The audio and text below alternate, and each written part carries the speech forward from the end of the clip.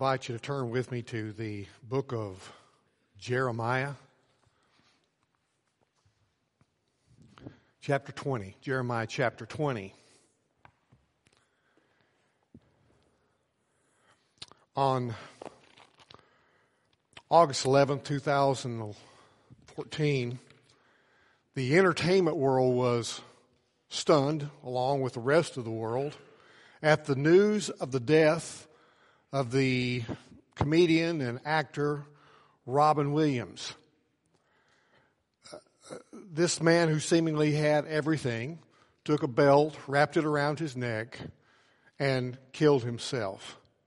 It was later revealed that Robin Williams suffered or battled with a lifelong battle with depression. Gary Marshall, who was a writer for the comedy series Mork and Mindy, and some of you may remember that was the series that kind of launched Robin Williams' career as a comedic actor. And he said this: "I will forever be in awe of Robin Williams' timing, his talent, and his pure golden creativity. He can make everybody happy but himself." And it's not just in the entertainment world. It's in the world of the church as well. In September, this last September, a 30-year-old mega church pastor named Jared Wilson took his own life, leaving behind a wife and 2 young children. The day of his death, he preached the funeral for a woman in their church who had committed suicide. And a few months earlier, another young pastor, the name of Andrew Stockland, preached a sermon on depression, and 12 days later took his own life. And like Wilson, he left behind a wife, 3 young children, and a world of questions. In 2013, Rick and Kay Warren, pastor at Saddleback Church in California, lost their son to suicide. And you know, it's not just in the entertainment world, it's not just in California and other places, it comes to our own lives. I remember receiving a phone call from my family telling me that my cousin, when he came home from work and opened his garage door, found his 14-year-old son hanging from the ceiling. No note, no understanding. Last year, in 2019, on average, 129 Americans died from suicide each day. Another 1.4 million attempted to take their lives in 2019. Suicide is now the second leading cause of death among the ages 15 to 34. And statistics tell us that fully 50% of the people sitting in this room today will have at least one major bout with depression, major depression. And fully 85% will experience depression to a lesser degree. See, don't be surprised when you experience depression. None of us are exempt. In fact, some of God's greatest servants suffered with and battled with depression. The Psalms speak of it often. In Psalm chapter 42, the writer says 4 times, "Why are you in despair, O my soul, and why have you become disturbed within me?" Moses asked God to blot out his life from the book of life. Elijah said, "It's enough now, O Lord. Take my life." Job said, "Please kill me, Lord." Jonah said, "Please take my life from me, for death is better to me than life." And Saul, the king of Israel, destroyed himself and many others around him because of terrible fits of depression. But when we come to our text today, in Jeremiah chapter 20, we find a man who may be the most miserable of all when it comes to the issue of depression. Jeremiah's melancholy spirit and his lifelong struggle with persecution and rejection and depression has led many people to call him the weeping prophet. In addition to the prophecy that he wrote by his name, he also wrote the most sad book mournful book in the entire Bible, the book of Lamentations. Now, if anyone knew about depression, it was Jeremiah. And yet, Jeremiah is the prophet most often quoted by Jesus. No man in history could have served God with more determination and commitment than Jeremiah did. And yet, as our text is going to show, this great man of God struggled with depression. And today I want to give you some insights concerning depression from the life of Jeremiah. Now, at this point, many pastors make lengthy disclaimers as to the fact that they're not medical doctors or psychiatrists or psychologists. And obviously, I am none of those. However, I believe that depression is primarily a soul issue. And I'm confident that God's Word is the greatest resource that we have concerning the soul of man. Let me give you a picture real quickly of the cycle of depression. Depression always begins with negative circumstances. Something bad, circumstances in life happen.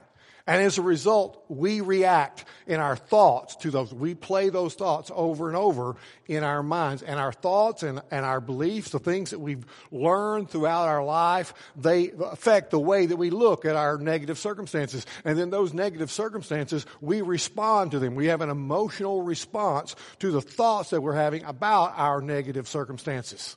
And those emotional responses, they produce physiological changes in our bodies. I mean, when you feel sad, your face shows it.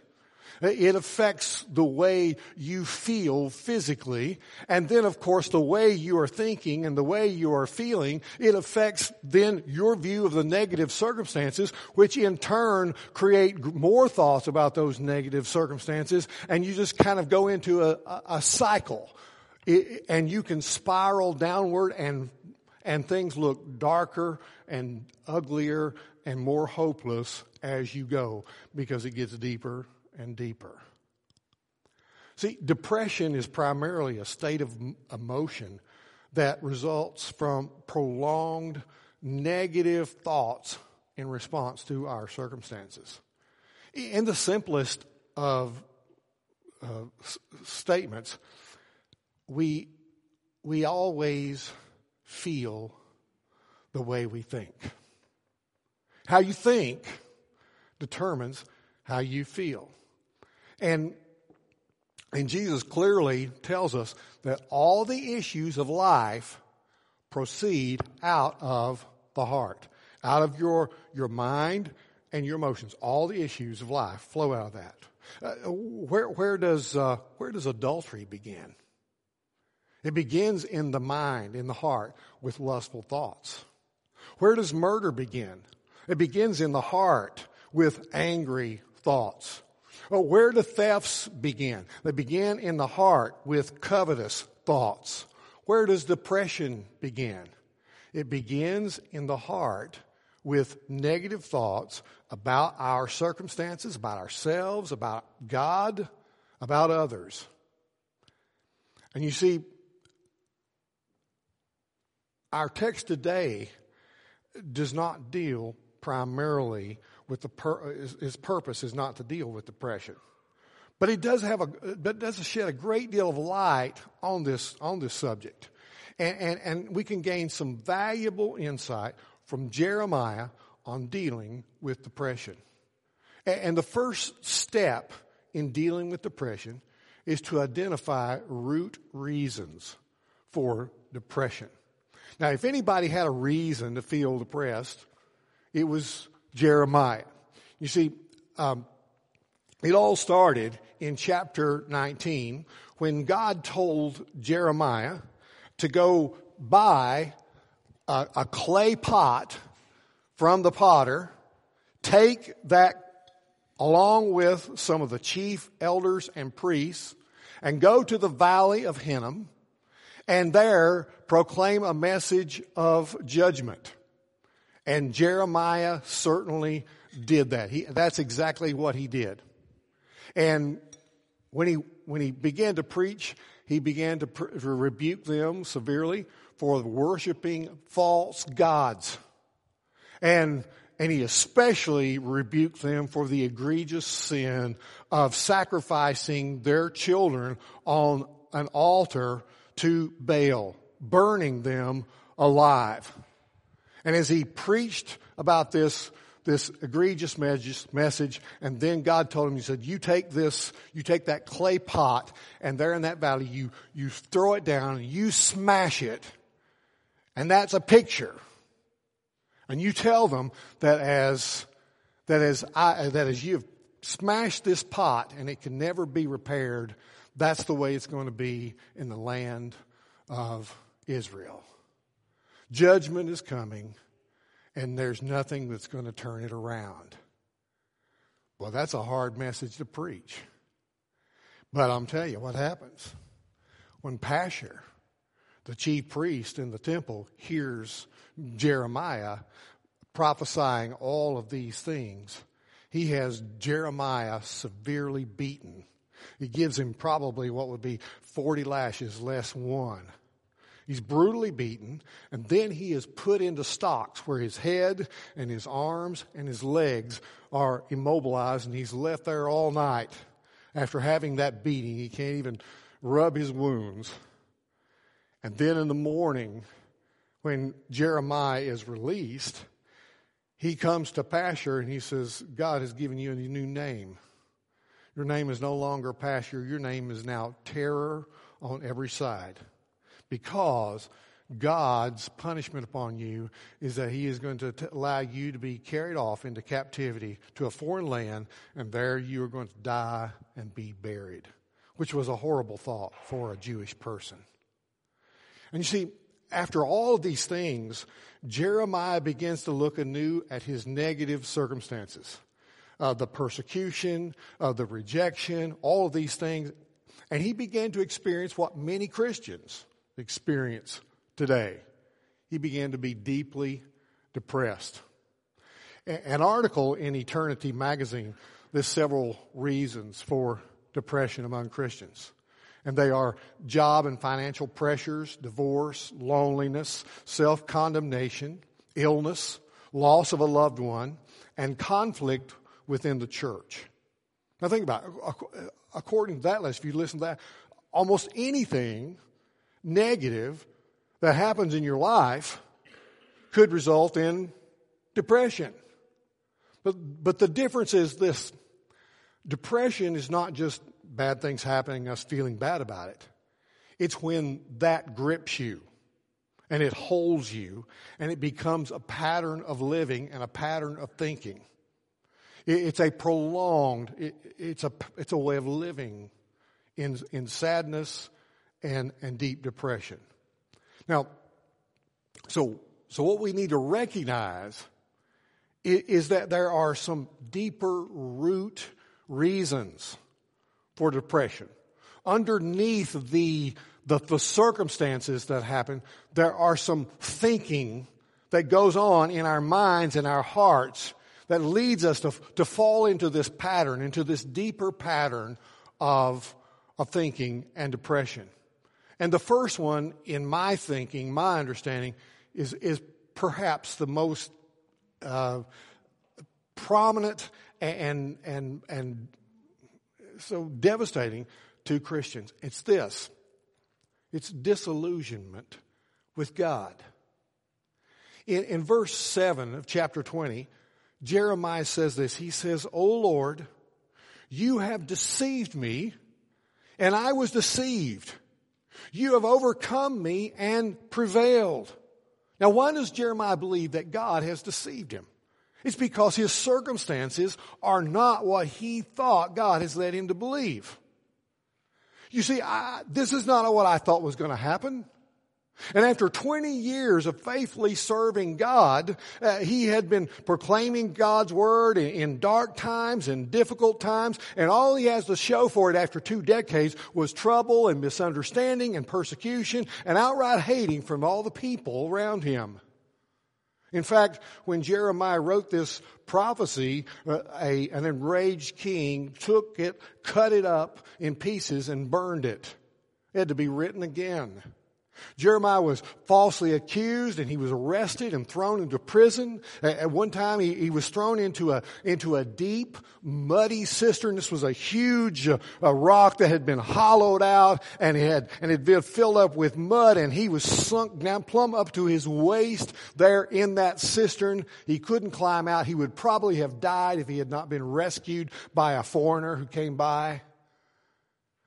You see, in the darkness of these circumstances, Jeremiah looks up to heaven and he says, God, you have deceived me. This is a view of life from the bottom up. And he says, this is not what I signed up for. You deceived me. This is not the first time that Jeremiah said these kinds of things. But you see, God had made some incredible promises to Jeremiah when he first called him. In chapter 1 and verse 17, it says, now behold, I have made you today as a fortified city and a pillar of iron and as walls of bronze against the whole land. To the kings of Judah, to its princes, to its priests, and to the people of the land, they will fight against you, but they will not overcome you. For I am with you to deliver you, declares the Lord. God made these promises to Jeremiah, but now after 20 years, things are worse than ever. Nebuchadnezzar and the Babylonian army are on the march, threatening Jerusalem. The politicians and the religious leaders were ruthlessly persecuting Jeremiah. And he looks up in the midst of these circumstances and he says, God, you have made all of these promises to me, but you've not come through. See, Jeremiah was disillusioned with God. And if you look up disillusionment in the dictionary, it says a feeling of disappointment resulting from the discovery that something is not as good as one believed it to be. When Jeremiah heard the promises of God, heard the call of God, at first he was scared, but then you see what Jeremiah pictured, he envisioned himself accomplishing some greater things because God's with him. Some great things are going to happen in my ministry. You see, when he heard the part about that God will deliver you, well, he skipped over the part where he said they're going to fight against you. That you're going to have to be like a wall that's just going to take a constant sieging. God was telling him the truth, but Jeremiah's not hearing that. He's not understanding that way. And he looks up to heaven and he says, God, you deceived me. Literally, it means you seduced me. Or you enticed me. You enticed me like a prostitute entices a lover to get his money. You seduced me like a man seduces a young woman by telling her what she wants to hear in order to get what you want. And then when you get what you want, you discard her. And this is not the first time. In chapter 15, verse 18, he says, Why has my pain been perpetual and my wound incurable, refusing to be healed? Will you indeed be to me like a deceptive stream with water that is unreliable? Man, I'm thirsty. I see the creek. I go to the creek, but it's dry. It promised something, but it doesn't deliver. That's you, God. You're not coming through for me. You see, you painted this idealistic picture for me that I would be this invincible prophet and nothing would be able to hurt me, but it was all a deception. It's just not what I imagined. Let me ask you, have you ever felt that way? Have you ever said, God, I've tried to faithfully follow you. I've read your word. I've been involved in church. I've prayed to you about this situation, but you haven't come through for me. I've heard the pastor talk about all the promises that you've made, but I'm not experiencing them. My life is a mess and you're nowhere to be found. You've deceived me. You know what? If we're honest, most of us would have to confess that there's been some time in our life when we've looked up to heaven and we've said, similar things to God. I know I have. I remember after experiencing a call to the ministry and moving to Fort Worth to go to seminary. And in the midst of that, I'm working, trying to go to school, and I hurt my back, and so that work, I can't hardly work. My work requires me to bend over a board and to draw. I can't hardly work. I can't go to school. I have to go to class and have to stand up in the back of the class against the wall and try to take notes.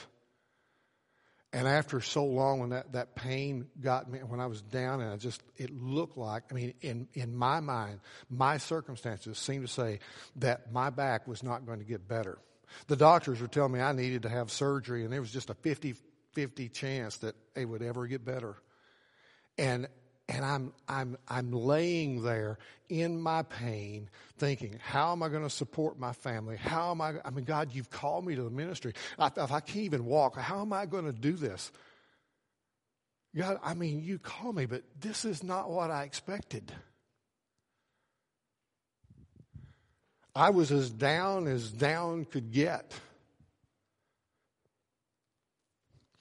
And listen, when you are experiencing in your circumstances contrary to your expectations, you can begin to feel like God has let you down. And let me tell you, a lot of men have been delusioned by their concept of ministry. Every single day, many, many men are leaving the ministry. It's a real issue in our world today. And a lot of Christians have been delusioned by their concept of God and what it means to be a Christian. Every year, huge numbers of churches are closing their doors. And huge numbers of people who were once involved in a church are turning away from the Christianity of their youth, and they're saying, I want to have nothing to do with God. I call myself a nun. I'm nothing. They're turning away. Why? Because they're disillusioned with God. See, many people have come to believe that God is a means to happiness and fulfillment in life. God's this means, this avenue.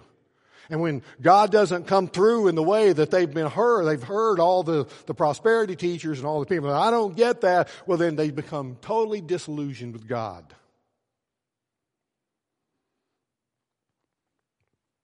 And when you get delusioned with God, it's often easy to become deeply depressed. There's another root reason, and that's rejection from others. Jeremiah chapter 20 verse 7 picked up in the last part of that verse. He says, I have become a laughing stock all day long. Everyone mocks me. For each time I speak, I cry aloud. I proclaim violence and destruction, because for me the word of the Lord has resulted in reproach and derision all day long. See, for Jeremiah, rejection was a way of life. And he points out that the reason that he's experiencing this rejection is because he's being faithful to proclaim the message that God has given him. It's a message, he says, of violence and destruction. You see, it's a negative message. And all the other prophets, he says, they're proclaiming a K-love message, positive and encouraging. And their synagogues are full. But I'm just receiving rejection everywhere I turn. Everybody rejects me, my friends, my fellow prophets, even my family. And that's a stinging feeling, to feel rejection All of us can identify with that, I think, can't we? We've all felt the sting of rejection. It may go as far back as the elementary school playground when you were the last one to be chosen for a team. It may be the rejection of a spouse or a child who rebelled against you, or a friend who turned against you, or a parent who walked out on you. Maybe it was a phone call from the boss saying, "I'm sorry, but we're terminating your employment." Or it may have been you were passed over for that promotion that you should have received. See, the possibilities are endless, but the reality is that we've all known the pain of rejection. And the sting of rejection can last for days or for weeks or months or years or even a lifetime. There are people who live a lifetime feeling the sting of rejection. And the sting of rejection is a root reason for depression. A third root reason we see here is conflict from within. In verse 9, Jeremiah says, But if I say I will not remember him or speak anymore in his name, then in my heart it becomes like a burning fire shut up in my bones, and I am weary of holding it in. I cannot endure it. Jeremiah recognizes it's because he's been faithfully preaching this message that God has given him that he's experiencing this persecution. So he says, well, man, I'll just not preach anymore. I'm not going to say this negative message anymore. And then what happens when he does? Well, the word of God in him is just like a fire in his bones. He can't hold it in. He says, man, I can't anymore keep from preaching than I keep from breathing. I can hold it in for a little while, but it's always going to come out. Have you ever felt that way? I feel like I'm in a kind of a no-win situation. You know, I couldn't tell you how many people I've talked to that felt like that there was no good choice. I've heard people say, well, if I stay in this marriage, I'm going to be miserable. If I leave, I'm afraid that I'm going to destroy my family and I'm going to be overwhelmed with guilt. I've heard people say, if I take this job, I'll have to be away from my family. If I don't, we're going to struggle financially and likely lose our home. If I talk to my family about their need of Christ, it's probably going to just cause a big conflict. And if I don't, I'm going to feel guilty. And they could spend eternity in hell. See, conflict within. When we are torn, we feel like there's not a good answer, or we're in a no-win situation, that is a recipe for depression. And then there are threats from without. When we feel threatened for our safety. In verse 10, Jeremiah says, For I have heard the whispering of many, terror on every side. Denounce him. Yes, let us denounce him. All my trusted friends watching for my fall say, perhaps we will be deceived so that we may prevail against him and take our revenge on him. See, their whispering was designed to destroy his reputation. They gave him a nickname. Terror on every side. They probably took the name he gave to Pashur and applied it to him. Here's Chicken Little. The sky is falling. He's got a message of judgment. They were mocking him. He feels betrayed. His friends are watching for an opportunity to take him down. Jeremiah was living in fear for his own safety. And see, when you're experiencing disillusionment with God, rejection from others, conflict from within, and threats from without, it's the perfect storm for depression. Surely as Christians, we can respond rationally and reasonably to depression, right? Well, not if Jeremiah is our example. If he's a typical case study, then we may not fare so well. You see, Jeremiah shows us something else. He shows us that we must recognize wrong responses to depression. There are wrong responses that we see here in this text, 3 of them. First is mournful self-pity. In his self-pity, Jeremiah said some harsh and disturbing things. In verse 14, he says, Cursed be the day when I was born. Let the day not be blessed when my mother bore me. Now, in ancient Hebrew culture, to curse your parents was a capital offense. And so Jeremiah's walking a fine line here. He doesn't directly curse his mother, but he curses the day that she bore him. And you see, Jeremiah is wallowing in self-pity. And he was mourning his very existence. See, things are so bad for me, I wish I had never been born. And Jeremiah was so absorbed in this that he is also kind of cursing the call of God on his life. In chapter 1, you remember Jeremiah was told by God that he was ordained before he was even conceived in his mother's womb. That God had prepared him for this ministry. And he's giving great significance to Jeremiah's life by doing that. But Jeremiah is devaluing his life. And listen, this is one of the first stages, one of the great dangers that comes with depression, is when we begin to devalue our own life. It's dangerous. And this negative thinking continues to escalate with misdirected anger. Listen what he says in verse 15. Cursed be the man who brought the news to my father, saying, a baby boy has been born to you, and made him very happy. But let that man be like the cities which the Lord overthrew without relenting, and let him hear an outcry in the morning and a shout of alarm at noon. I'm sure you can picture, a man coming to Jeremiah's father announcing, saying, congratulations, you're now the father of a bouncing baby boy.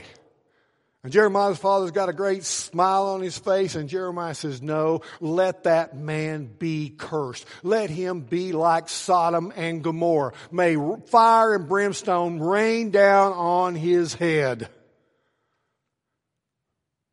Boy, wow. See, this is misdirected anger.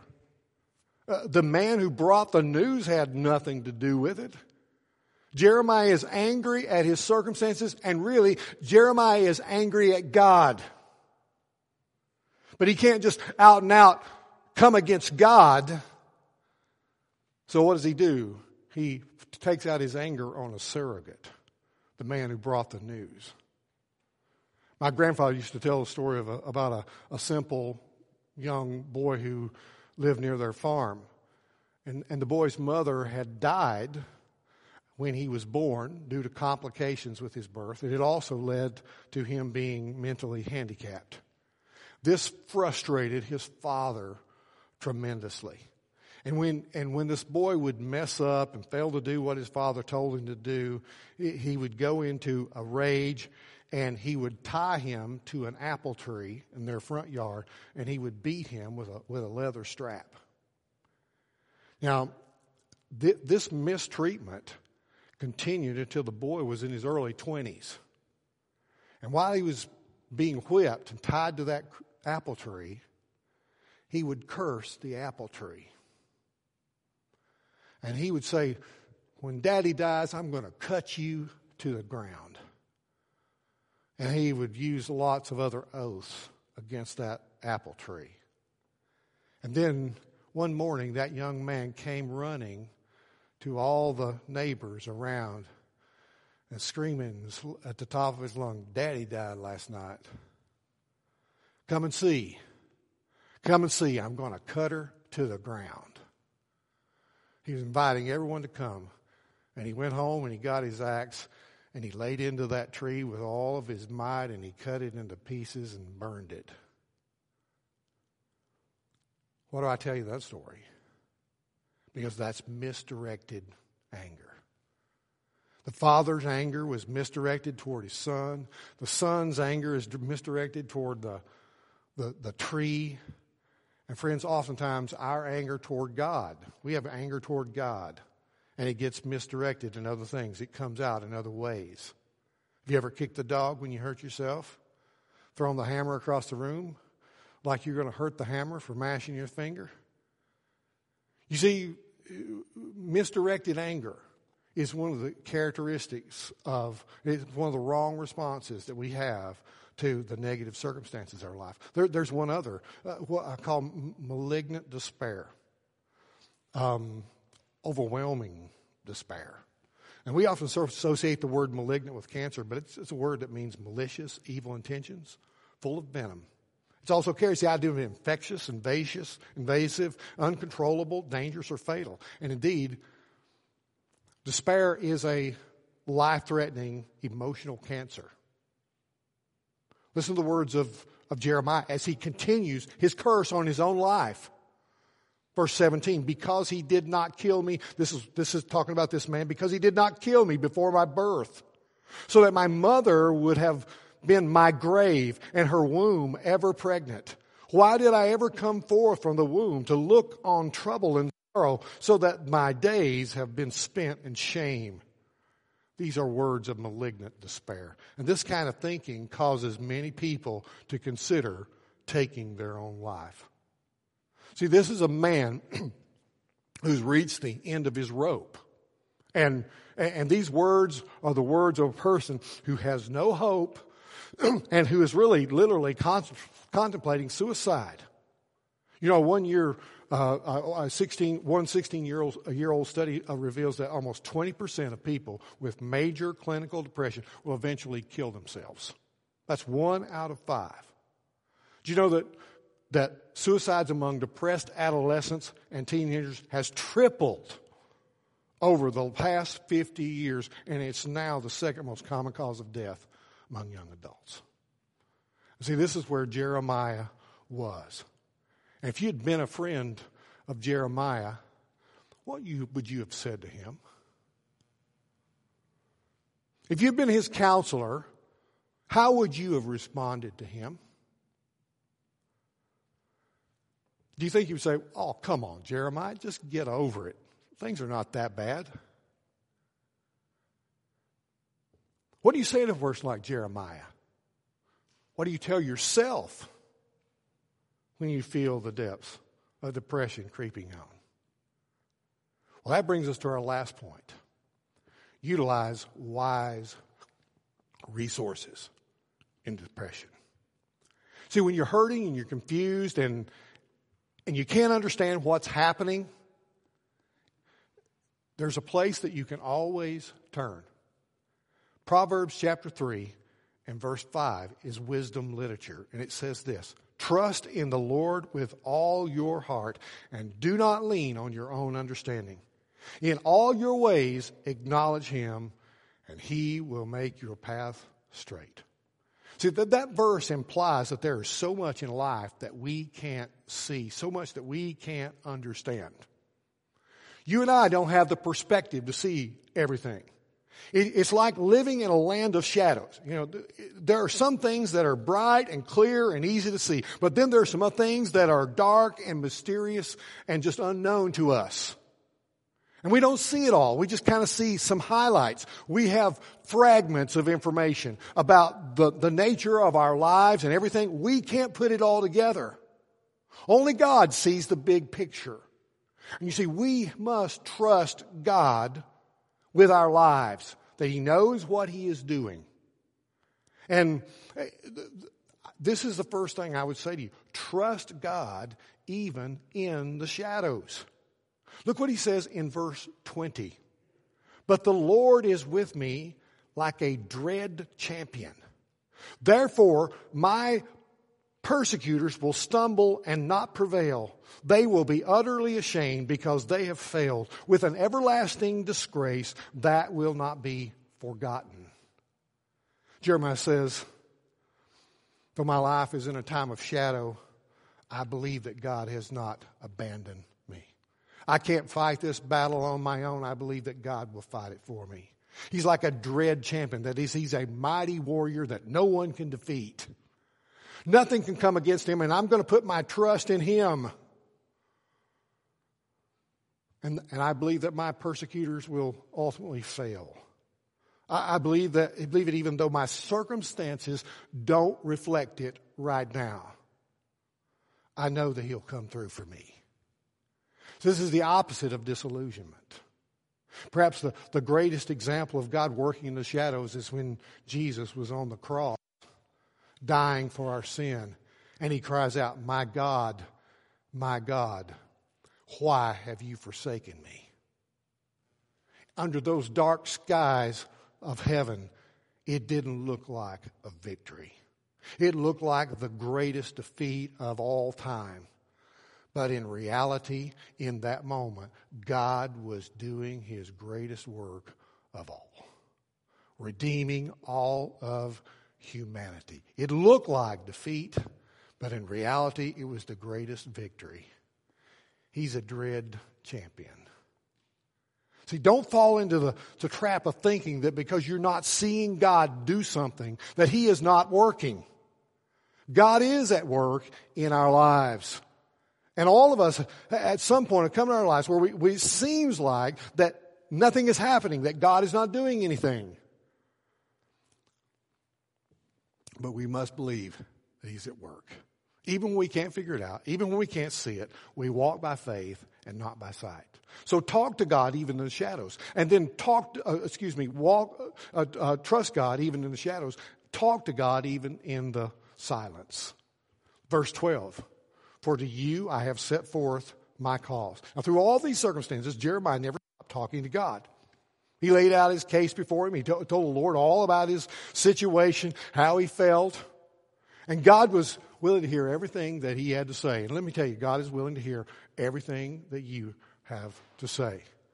And we see this throughout Scripture. The psalmist tells us over and over that he could tell God everything that was on his heart. Job cried out to God without reservation. Moses, Elijah, Jonah, all the rest, they talked to God in very real ways. And Peter says, cast our cares upon him, for he cares about us. You see, we can talk to God in the midst of what seems like silence. That's part of God's plan. He wants us to come to him with all of our cares and our fears and our complaints and our anger and our questions and our concerns. As any counselor will tell you, there's great value in having someone that you can talk to, someone that you can share how you're feeling with. It's tremendous help for us to be able to express it and to be able to get it out and to be able to try to sort through it. And who knows you better than God? Who listens better than God? Who cares more than God? No one. Talk to God even in the silence. And listen, praise God even in the sorrow. When you remember all that Jeremiah is going through, what he says next is pretty amazing. In verse 13, he says, sing to the Lord. Praise the Lord, for he has delivered the soul of the needy one from the hand of evildoers. See, in the midst of Jeremiah's depression and disillusionment and anger and despair, there's this kind of psalm of praise that seems strangely out of place. You see, Jeremiah had learned something that you and I also need to learn. As Dr. Alan McWhite puts it, the ladder that leads me up out of the pit is constructed with the rungs of praise. Let me say that one more time. The ladder that leads me up out of the pit is constructed with the rungs of praise. And let me tell you why that's true. Remember the cycle of depression that we looked at? You see how it begins with what? With negative circumstances. And the negative circumstances we respond with our thinking. Our thinking influences our emotions. Our emotions influence our physical responses. And our physical responses take us back to our negative circumstances, and we start all over again. Look what happens when we replace negative circumstances with praise, with thanksgiving. See, praise and thanksgiving is no longer a focus on the negative. It's on God. It's on our hope. It's on our deliverance. It's on that there is hope. And the thing that we need in depression is we need hope. There is something that God can do about this. Things can change. God is with us. And when we think words of praise and thanksgiving, when we rehearse the reality of what we know about God through praise, that's all it is. It's talking about who God really is, what His real nature is, and it fills our mind and our thoughts with that, then it affects our emotions. It changes our emotions. Just like thinking negatively, it changes your emotions. Thinking positively about the truth and reality of God changes your emotions. It affects your physiological responses. And then what do you come back to? You come back to praise, and that gets repeated. And so you start back up the rung of reality of being delivered from that. Jonathan Oakman learned that secret. You may not recognize his name, but many of you will probably recognize the words that he penned. He said this: when upon life's billows you are tempest-tossed, when you are discouraged, thinking all is lost, count your many blessings. Name them one by one, and it will surprise you what the Lord hath done. Are you ever burdened with a load of care? Does the cross seem heavy you're called to bear? Count your many blessings. Every doubt will fly, and you will be singing as the days go by. And he's describing the rungs of praise, of thanksgiving, of recognizing anew who God is, that He is in control, and that we can trust our lives into His hands.